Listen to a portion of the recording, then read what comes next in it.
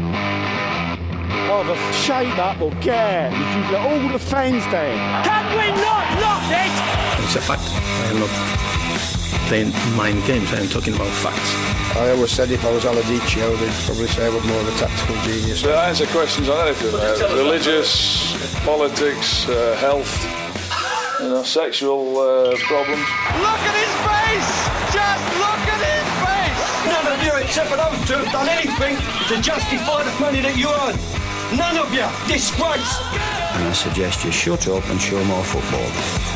Yes, you're very welcome along to Team 33. I'm Enda Call, and I'm joined on the line by Colin Buig, by Arthur O'D, and by Rory Carberry, who's making his Team 33 debut tonight, because we're going to be talking about some Steve Bruce, some pretty sad quotes coming out from Steve Bruce during the week when he was speaking to Luke Edwards of The Telegraph. We're going to be talking about Gary Neville, his punditry and his lack of criticism of his quote-unquote mate, and we're going to be looking at the biggest sports stories of the week as well. Lads, how are we getting on? All good, Enda. Flying. How's it going? Rory, I have to start with it. You know, we could do the full show on Celtic because I know you're a big Celtic fan as well. Big win during the week against Ferencváros on Tuesday night, an odd lunchtime kickoff in the Europa League on a Tuesday. I know the lads are just going to stay quiet here. I haven't got to, bounce my ideas off of Ange Postecoglou off anybody in this show so far. What are your thoughts on what the big Australian has been doing at Celtic Park this year? Obviously, you're going to go through teething problems with a new manager coming in, and the scope of the problems that the club had throughout last season and going into the summer. It wasn't going to be a small undertaking for whoever came in, whether it was Eddie Howe, who was originally touted, or Ange Postecoglou. And I think that there's been growth in certain areas, like our attacking play has been very good, and you can see the difference between last season where there's a lot of coordination and how we move off the ball and stuff. But obviously there's been results, Livingston and Leverkusen in particular in the Europa League the last game he had at Celtic Park, and that the first 20 minutes of that game, I honestly couldn't believe how open and end-to-end it was. Like, we could have scored obviously a number of goals ourselves, but ended up getting punished by a very good, strong German team. So in terms of last night, I thought performance was very good. Now, to be fair, I don't think Ferencváros really were very ambitious in how they approached the game. They didn't really come out of their shape too much. But in saying that, it's Celtic's prerogative when they're playing at home in Europe is to go and try and attack teams and break them down. And there's definitely signs that is becoming something of a key note as to how Ange wants to play. I think we are, like, there was a lot of patience in terms of how we try and create chances and stuff. And obviously there's bright sparks in terms of different players that have come in and are doing very good jobs. Obviously Jota being one, Kyogo being another, he seems to be at a different level to where you could see him, doing it in the Champions League as well, if he ever is put in that position. So yeah, it was a good result, and it's good to get 3 wins on the spin, and obviously 2 clean sheets in a row is big because we're struggling defensively, obviously, because we've had such a challenge to kind of come back from what was a disappointing season last year. So it was all good last night. Yeah, look, it's got very strong similarities to what's happening at Ireland at the minute, to a different level, because obviously club football is different to international football, but that was a different Celtic performance to what Celtic fans are used to in Europe. Obviously Celtic have very famous wins in Europe, but they've always been pretty much backs to the wall, getting a goal from a corner and then sitting back and soaking up pressure and everything like that there. This was a dominant Celtic performance. I think they finished the game with 67% possession. So that just shows you that it was very much a Celtic taking it to Ferencváros. And I think they did similar to Real Betis as well in the first leg when they went away to them. So hopefully they get through the group stages and we can bore the lads with even more Celtic talk over the next couple of weeks. But we'll park it there for now, because there were some pretty extraordinary quotes from Steve Bruce, who was sacked by Newcastle United during the week there. And he's speaking to Luke Edwards of The Telegraph. Luke Edwards obviously has a good working relationship with Newcastle and always has. But it's a really quite sad interview with Steve Bruce, who ultimately, he might not have been up to the standard needed to bring Newcastle forward, but did quite a good job in the circumstances that it was given. And ultimately it shows the human side of all of this, because as much as the Newcastle fans didn't want him there, Steve Bruce loves that club, and he really did.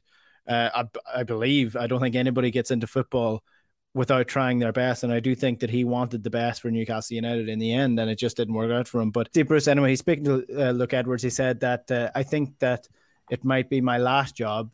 Steve Bruce obviously had 1,000 games in charge there over the last couple of weeks. It has been very, very tough to never feel really wanted, to feel that people wanted me to fail, and saying I would fail, that I was just a fat waste of space, tactically inept cabbage head. So, Colin, I mean, the cabbage thing comes back once again to Steve Bruce, but I mean, that's a pretty strong quote from Luke Edwards to have. And I mean, ultimately, it is pretty sad that Steve Bruce, who loves Newcastle at the end of the day, is being treated this way. It is quite sad in terms of Steve Bruce and what's actually happened to him here. Yeah, I mean, how much money stops sympathy? Like, so he's getting £7 million in a job that he ultimately didn't succeed in, but he seems really sad. So he's going to be like Christopher Walken in the first scene of Weapon of Your Choice, the Fat Boy Slim video, where he's in his mansion, he's just looking down at nothing, and he's just a broken man after this experience. And I was at a quick search there before we came on, and I was like, who did he manage before Newcastle? And I completely forgot he was at Sheffield Wednesday for about 5 minutes. Remember that? The first half of 2019, and he started the job late because he got 2 operations after Aston Villa. And he seems to have gone through an awful lot in the last decade. There's that famous meme of him in the press conference where he very forlornly says hi at the start of it, and that was before all this started. And I feel like he really takes a lot of the criticism to heart, which you do as a human being, but it's really not ideal in the Premier League. And I feel tremendously sorry for him. Like you said, Enda, he was only trying his best. And it's really interesting to me that the owners gave him 1 game. So, I mean, I can't imagine there was any nostalgia to give him 1,000. I just think they were searching around and they hadn't got yet to the manager's search. And Bruce would have known, managing this match, that sure, this is the end of me, like, you know, but what kind of instructions am I going to give him this game?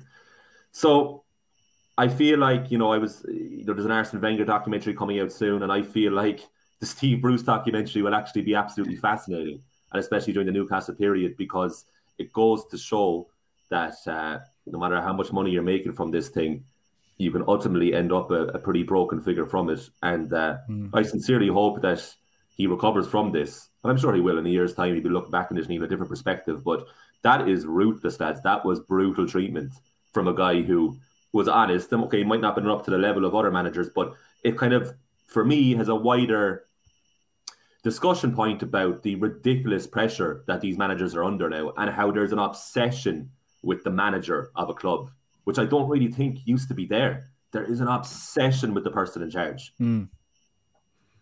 Yeah, 100%. The Newcastle game against Tottenham at the weekend was very interesting for a number of reasons, mainly because, you know, the new owners were there. Amanda Stevely was in the stands as well. There was this weird, like, celebrity element to it, and obviously it was interrupted by, you know, an issue in the stands by the fans as well when a fan took ill. But it was just so bizarre to watch the Newcastle players, who most of whom won't be at the club in the next 5-10 years, try their best to win against a side that are better than them and ultimately come up short again. It was the ultimate, like, come back to earth to Newcastle, that this is not going to be an overnight job. Just because these guys are in here does not mean that it doesn't eradicate all the problems that have been at the club over the last 10 years. So it's going to be a long road for them. Arthur, curious to get your thoughts on what Colin was saying there about managers. I was thinking about this morning, and I'm wondering how much social media plays a role in this, because is it a case where these opinions have always existed, but nobody had the platform and now everybody has the platform? Or do you think it's been amplified and just these opinions are getting even worse year on year? I don't know. Like, I suppose the infatuation with the singular figure of the manager is certainly intensified. But, like, it's interesting with the Bruce sort of situation, like all that stuff that he's talking about. I imagine most of that came, well, like that was pre-takeover, obviously. Like a lot of his like I don't know, like maybe I'm misremembering it, like, but it strikes me that even before this new ownership came in and everything, like he was very much a lame duck there, really, wasn't he? I mean, that never seemed like a thing. That almost seemed like a bit of a just Mike Ashley kind of sticking it to the Newcastle fans a little bit. Just, I'm going to put him here. I know you don't want him. You've had your Big Sam. You didn't like that. You won't like this, but I'm going to put him in here anyway. Like he was just, it seemed like from the get-go on that whole thing, he was doomed to fail.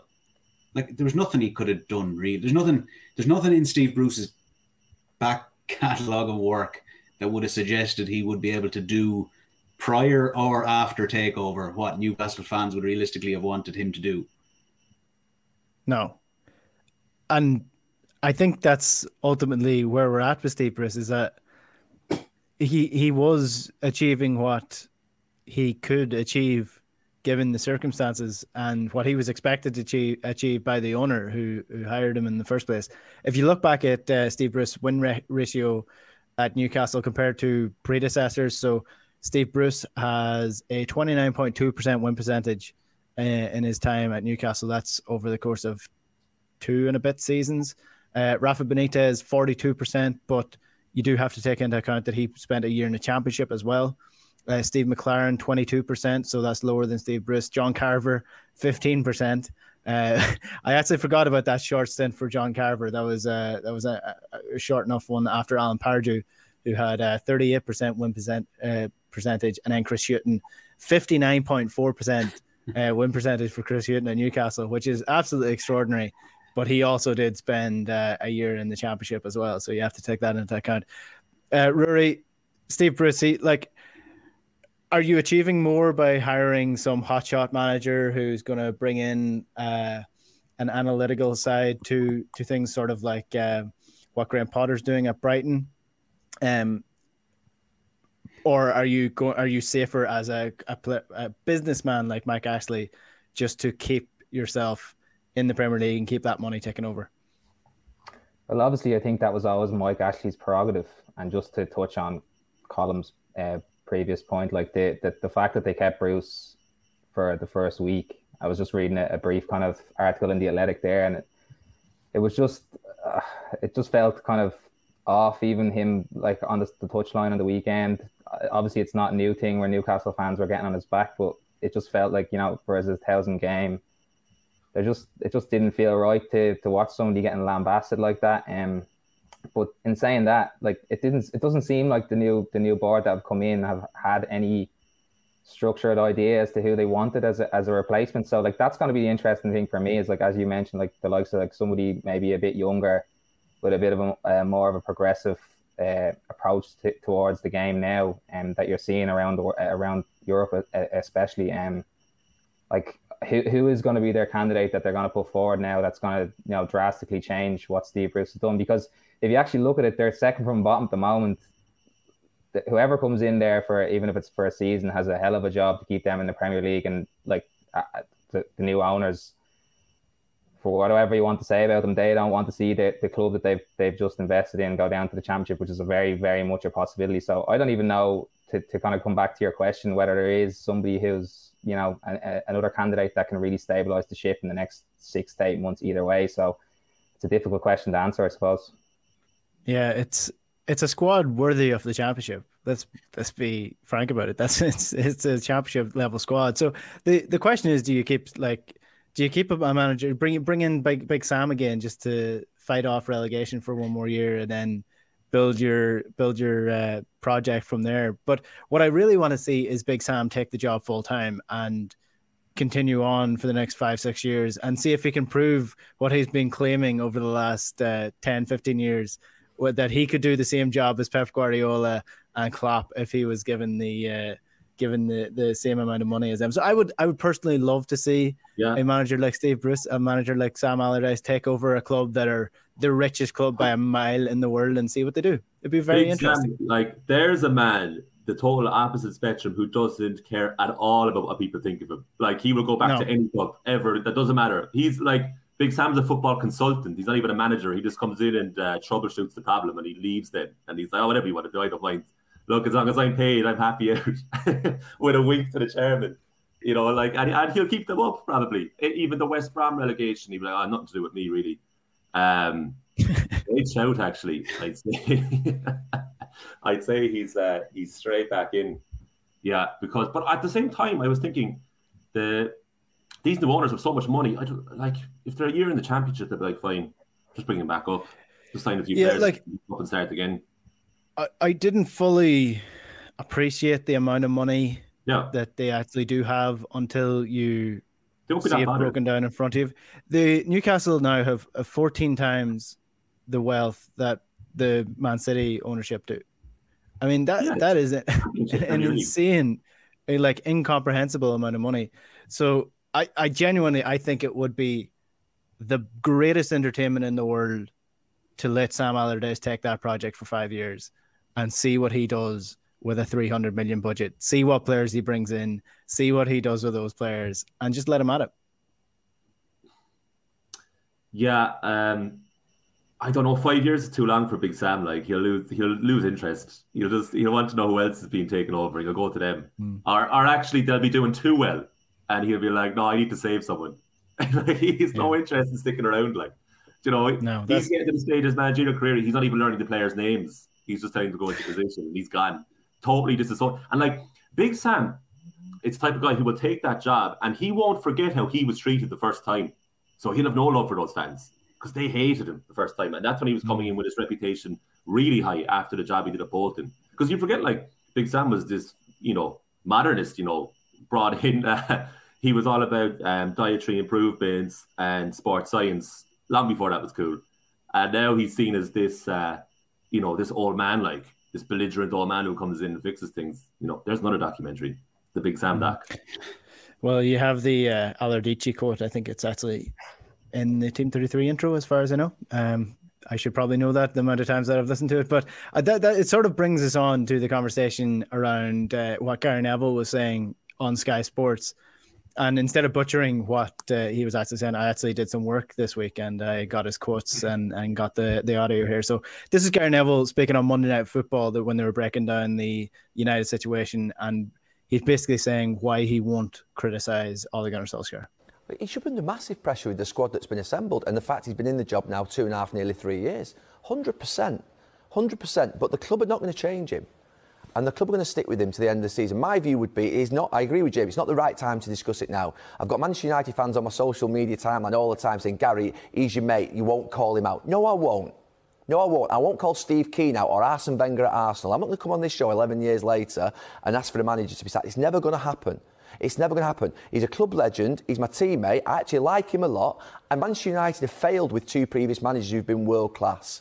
I think they persist to the end of the season. I disagree with Jamie on the fact that if he does win the Europa League and the FA Cup and they finish in the top 4, I would say that's still building a successful team. You go up against 3 of the best teams in the world in Chelsea, City and Liverpool, by the way, with 3 of the best managers. So Manchester United changing the manager now doesn't prove anything to me in terms of what could happen. I still think they could struggle against those 3 teams. But the pressure is building, Dave. The 100% is building. It should do. Cavani, Greenwood, Rashford, Martial, Van der Beek, Pogba, Fernandes. What a collection of players. Sancho, they've got to now start to perform, and he's got to get them to perform. Yeah, so that was Gary Neville on Monday Night Football. Interesting quotes, and I don't want to go too deep into the United conversation and what they should be doing and why Ronaldo's not working for them, because we've done that every week so far. But very interesting in terms of sort of what you were saying, Colm, the pressure that's under a modern day manager these days, and even the pressure that's on pundits to use their platform to try get a manager sacked. Like, I firmly believe that football works within an echo chamber, and the pressure that is on managers doesn't really exist all that much, especially when you're talking about a manager like Ole Gunnar Solskjaer, who has had the backing off the board since he got there, has a new contract since the start of last year. So Gary Neville here, there's 2 ways to look at it. Okay, you're friends with him. You're not going to ask for him to be sacked. But from a pure footballing punditry perspective, this is probably why you shouldn't have ex-players being the main pundits, because you're going to run into conflicts of interest like this. Do you want me to take that? Yeah, go on, Colm. Yeah. Totally, yeah. I mean, Gary Neville's in a difficult position, and the Premier and Sky Sports are getting into a difficult position now with pundits being so attached to those involved and the money coming in, and they don't want to say anything too controversial. For me, like the Solskjaer conundrum is kind of the most gradual type of failure, in that like he'll get you to a certain level, but ultimately, going to win the Premier League or the Champions League. So, but like the owners at the same time just won Champions League football. I fall in line with them, the Jamie Carragher point of view, way more than Gary Neville. But if the discussion was about Stephen Gerrard's Rangers, I don't know what Carragher would have said. And I guess, that is the conundrum. Like, when the cameras turn off, these guys have to face these people, and they're just going to spend their whole time apologizing otherwise. So it's difficult. Like, I mean, I have a lot of respect for those who go on who have connections, and they are incredibly objective with their criticism, and I guess they would be probably the closest friendships, really. But most people aren't that close to the person that they could say whatever they wanted about them. So Gary Neville's probably right to stay on the fence, to be honest, for the sake of his own personal and professional life. But yeah, he's got himself into a difficult position there. And I wonder now, will the backlash continue if he continues to talk about United, or if United continue to have poor results? But what we've learned in the nearly 3 years of Solskjaer's reign is that for a series of bad results, and you think he's about to go, he wins a few on the bounce, and then the narrative changes to something else. That's something that Gary Neville knows better than most, is that narratives change so fast now, and it does all go back to social media, like you said. Like Andy Mitten will be on with us regularly and said, like, match-going fans, they're nowhere near as vitriolic towards Solskjaer as online fans, and I would say Solskjaer is much more attuned to real-life interaction than social media, so it's probably, mentally okay versus what we think he would be. But it is interesting, and I wonder what Neville's going to say for the rest of the season about Solskjaer, should the results continue to be negative. To be fair as well, just to add to that, Enda, is like he did come out and criticise the style of play that the team is and the performances that the team have put out. So I don't know, you have to go on TV and go as far as calling for someone's head, even if they aren't performing to it. Like some of the quotes from Gary Neville on Monday Night Football were quite strong. So and also, as Colm said, like Andy Mitten had a good column The Athletic, I think it was yesterday morning. He said even though he made the point to ignore the kind of the clamour on social media for Ollie's head, but he also was keen to point out that even match-going fans are getting frustrated to a degree. So yeah, like I don't know if pundits are required to go on and actually call for someone to lose their job. I'm not too sure if that's the right way to approach things. Yeah, no, I agree with that. I was watching the whole thing, and they did a tactical breakdown of what's going wrong with the United team. It's not as if he was just completely ignoring the question and not answering it. He's just not calling for Ollie to be sacked, and I think that's reasonable enough. I mean, it's sort of like the gladiator mindset where the baying mob want him to do something, and he just won't do it in terms of what they want. And ultimately, I do think the match-going experience, match-going fans, it is a completely different feeling being at the games and being around what's actually happening at the stadium to just watching it on TV. It is two different sort of mindsets to what goes on. Arthur, where do you sit on this? Much the same. Like I don't. I suppose on the one hand, right, I don't think that there's any chat. I think Gary Neville knows. I think most people know at this stage, to be fair, that Solskjaer's not really going to achieve what he set out to achieve, what Man United need him to achieve. I think I don't know if anyone disagrees, first of all, with that. Like, it seems patently obvious at this stage he's not really actually up to the job at hand. And that's fine. He's not as good as his contemporaries. That's fine. He might never be, and who knows. Yeah, in terms of stuff like that's more of a reflection, I suppose, on us as football fans and wider thing in general. Like, I don't know why, like, for as big as I suppose we think the likes of these guys are as pundits, they're pundits, and it's like it's just a TV show, that's all it is. And it's like the actual, I know you don't invest too much importance then in, well, as if a football club is, but it's much bigger. It's not like I think all that hype. So Gary Neville says X about Solskjaer, and then that's the news for a while. But that's nonsense. It's all nonsense. It's all noise. Like, you're not telling me for better or worse that any of these guys are paying attention to it. Like, it's not going to have, I understand sometimes if things can, in certain circumstances, you know, that media outpouring can probably influence things at that higher level. But for something like this, where it's ultimately amounts to, at this stage, opinion, it's not going to influence anything. I do think it's noise. I think it's probably one of the most infuriating and off-putting things of sort of modern elite football, to be honest. A lot of this talk about, like, people talking about people constantly asking them to get Solskjaer. Who are these people? Like, why do people care so much? Because it just seems to me it's a little bit like that type of thing. It's just very, very, it's very Football Manager. It's very, very sack, next thing. Who do we sign next? Where are we getting? Okay, so it's going to be January in 2 hours. Where are we signing next? Who are we buying? And it's just like, it's like, well, again, without getting too precious, we were talking about the money at the start. Like, they're real people with real lives. And like, yeah, I just wouldn't invest too much importance in it. Like, for better or worse, I've no problem with Gary Neville whatsoever, but I don't think it really matters what he says.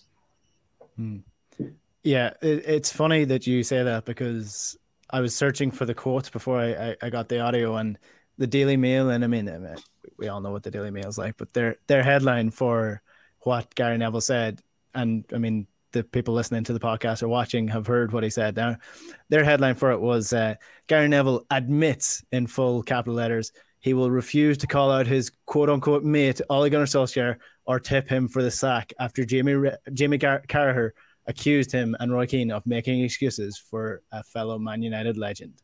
So it's stories creating stories. It's media creating stories for other media, really. That's kind of what it is. And ultimately, I do agree with you.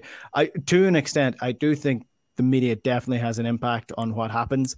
Like, in terms of where, because if you take it on base value, I firmly believe that the media played a role in the Ireland situation now, in terms of there was such a calling out for change that Stephen Kenny might have, may not have been in the eyes of John Delaney before there was a sort of baying for him on social media or in the media as well.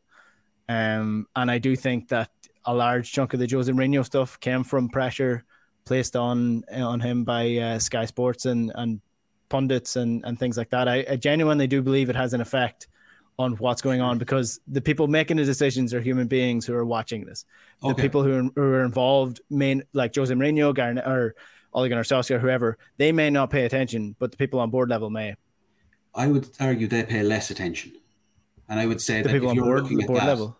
Yeah, if you're looking at that, I would argue that what preceded, how bad had things had to get with Ireland under Martin O'Neill for something truly different to have to happen. So like the outpouring, all I'm saying is the outpouring didn't come from nothing. The outpouring came from what was angled to be another insufficient response to poor form. And Jose Mourinho got himself sacked because Man United were as bad to watch then as I've ever seen them. They were awful, like so poor. And like, so I think like, and if you take something like Van Gaal, even before that, so Mourinho gets in that job purely because, like, again, open to correction, but purely because for Ed Woodward, it was a very glamorous appointment, and it was one that he would get to stand over, more glamorous than Van Gaal. But Van Gaal, like, people weren't happy, but there's no huge outpouring to take. So I just don't think that the big revolutionary steps necessarily come off the back of social media or the media. Sometimes, like the Super League thing's a very interesting experiment with that, because I think it probably doesn't fall apart as quickly without all that media intervention. But that was global. Yeah. But I don't think that these people are so moved by what's said on Sky Sports. I think it's like it's 24-hour news. Like they have so much thing to fit, and eventually things move on. Like I don't know, personally, I just don't think it's as that big. I think we're prone to blowing it out of all proportion. Yeah, that's fair. That's a fair point. I would disagree with your Van Gaal point. I stopped watching United under Van Gaal because it was so bad. I think Jose was. Of course it did. Of course it did. Yeah, Yeah, well, that was more like, it's watching Celtic under Neil Lennon in the last year was like a car crash. It was like, you don't want to look, but you have to look anyway. You hate watched it. Yeah, exactly. That is where we'll park the punditry chat. We do want to take a quick break now, though, because we're going to be chatting about the situation with Bows and Rovers and the ticket allocation situation up next. Stay tuned. Team 33.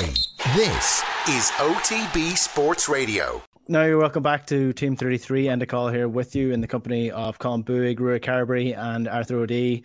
Before the break, we were chatting about Ole Gunnar Solskjaer, Gary Neville, and sort of the punditry situation, and Steve Bruce as well. If you want to get that, you can get it in the podcast, which will be available on the OTB Podcast Network in the OTB Sports app, which you can download on your App Store or Google Play Store. Now it has all the off-the-ball stuff, has all the articles, all the videos, and all the podcasts as well, which you can subscribe to there.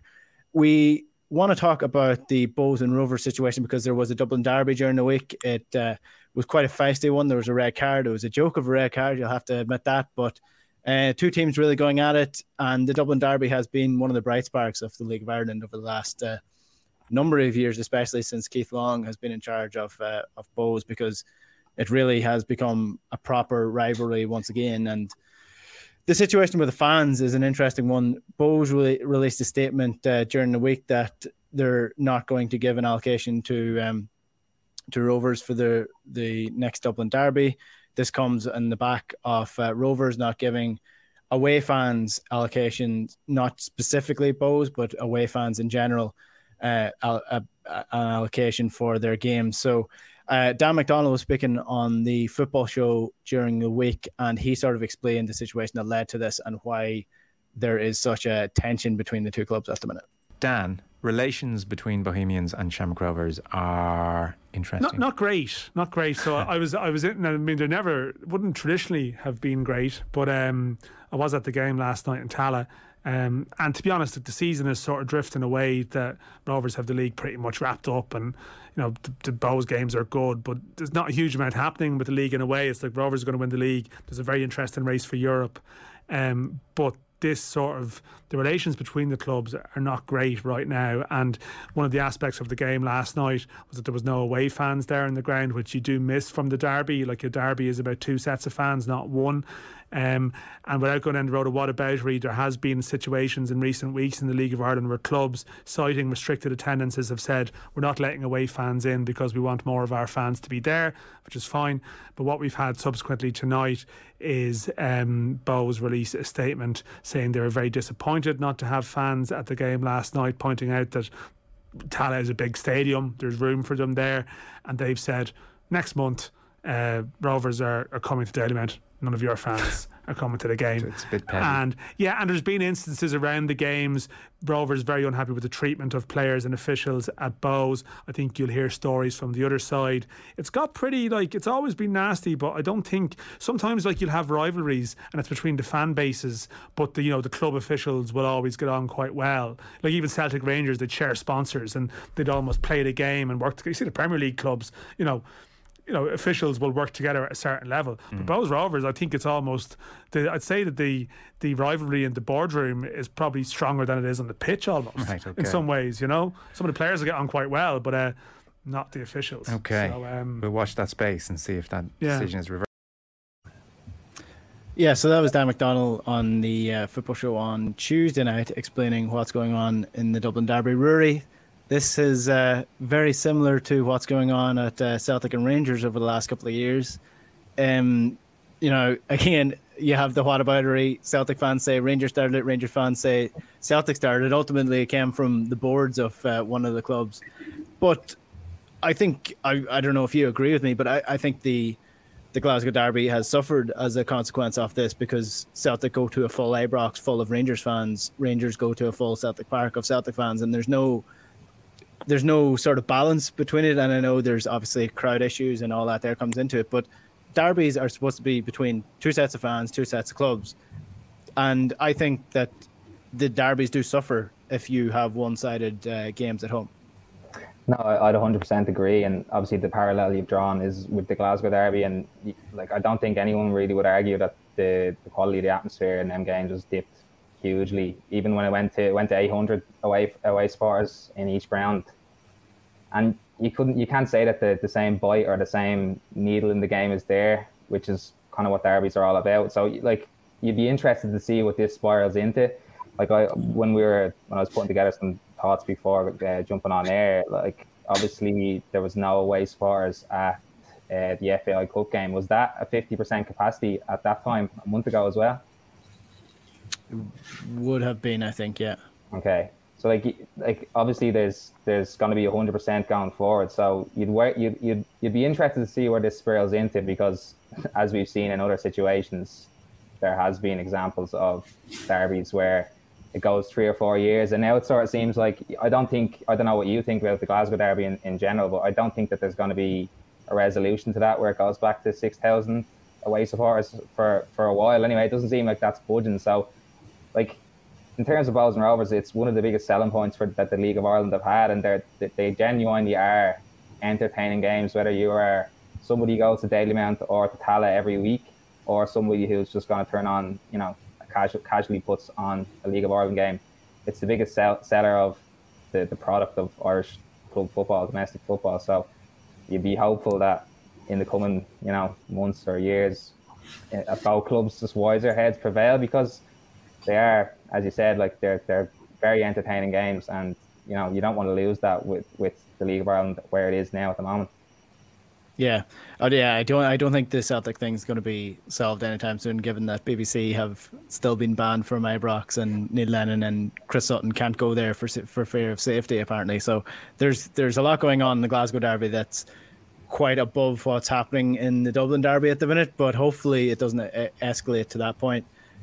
This, the thing about it is, rival fans are obviously going to cause some bit of hassle, and there is nastiness that goes on as well that doesn't necessarily belong in the game, like what happened to Danny Mandrew last time in the Dublin derby, and things like that going on within the general nastiness that comes with rivalries in general. But Colm, as somebody who is an onlooker in the league, for the League of Ireland, if you're selling the Dublin derby as the biggest game of the year, which it kind of is, with Rovers sort of being the dominant side going for the league, it's hard to sell this when it's just one set of fans in one stadium.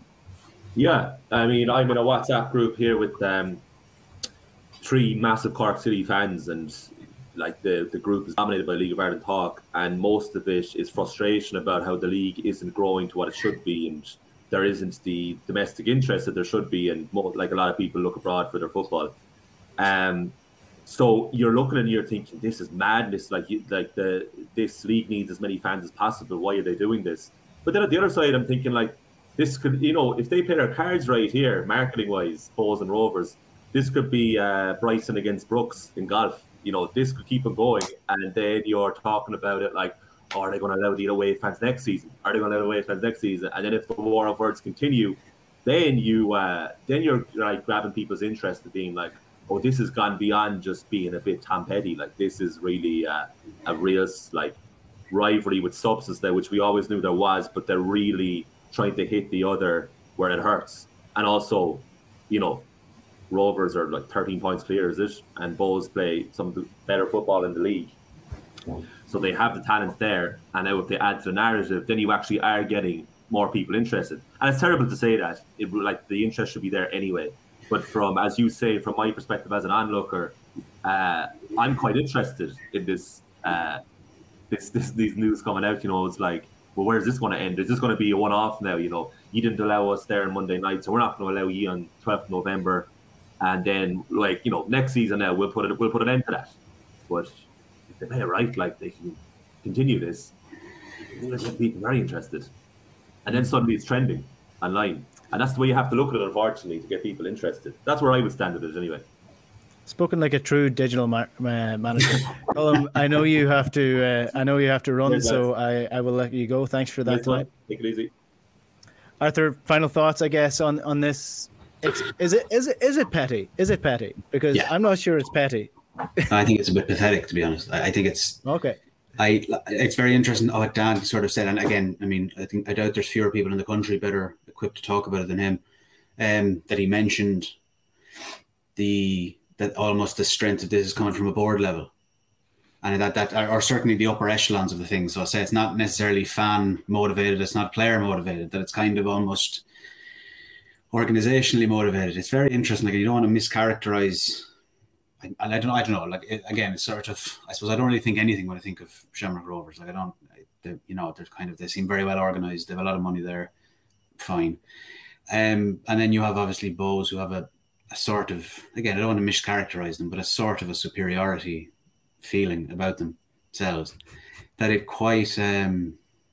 just seems quite an odd thing to do. It seems like quite an odd, small-minded thing to do. Surely the way to do it would be like if you go in the reverse and you go, well, look, we'll do this the other way around. You didn't let any of ours in. We'll let twice as many of yours in. You know what I mean? It just seems like it's like just two negatives. There's not going to get anything out of this. Like, it's just pointless. I don't know. It's very odd from them because they generally, like, and again, they love to tell you how all the positive things, and fair play to them. It's a very funny situation where you bear them no ill will because they do an awful lot of things extremely well and right and the way you'd like to see them done. But perhaps the amount of time they'll spend telling you about it can be a bit gnawing at times. That it is quite strange that they've gone down this route where I think it's just a poor decision. I think it's just kind of, who's losing out, really? It's like Shamrock Rovers fans and Bohemians fans, because as you're saying, like, the whole thing is for fans to be there and enjoy it. And, as long as things don't get out of hand, to go against one another and enjoy that within the course of 90 minutes. But now none of them get that. I just think, that just seems to be who the losers are in this for me. And the players then to another degree, because again, you want to play in the kind of matches you were talking about. Like, what's funny is that you have absolutely murdered Shamrock Rovers and Bows at the same time with what you were saying. Everyone knows it's the Northwest. I can't think of something that Shamrock Rovers fans would hate more than being called essentially, I don't really care too much about them, and then Bohemians fans thinking they have a superiority complex. I largely agree. I do think it is interesting that it's happening at an Irish level, but especially in a stadium like Tala. Like, Tala is the perfect stadium where you can keep the fans segregated to their own sections as well, and it's not as if they're losing out on space. I mean, it's a massive stadium that they're going to fill if they have Bows fans there as well. So it is one to keep an eye on over the next couple of weeks. But Northwest Derby is where it's at. Is the Northwest Derby, is that for you, that's Sligo against Finn Harps, because that's also Derry against Finn Harps? Yeah, again, does it go the other way? Does Derry and Sligo have a rivalry? Is that a thing, or is it? To be fair, like, again, it's only going to have a growing interest, but it is funny. The greatest animosity they've ever seen from Sligo Rovers fans towards anyone is through Shamrock Rovers fans. For whatever reason, I'm not sure where that springs from, whether it's purely competitive, but that's. Yeah, I think that comes, now I could be wrong, somebody could correct me, but I think that comes from the Paul Cook era where Sligo were fighting out with Rovers for the league title. I think that could be right, but I am open to correction on that one. Anyway, that is all we have time for on this week's Team 33. Arthur and Rory, top-notch job on your debut. Fair play to you. Thanks for coming on today. Cheers. Thanks very much. That is where we leave you tonight on Team 33. Thanks to you as ever for listening. Thanks to the lads for coming on. Some exciting news for Team 33 next week. There will be a change to the show happening. That's to come from next week on, so stay tuned for that.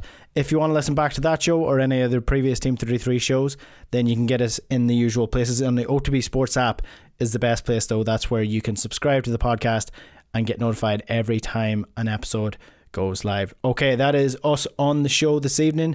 Ewa, Slán go fóill. Take away, Johan.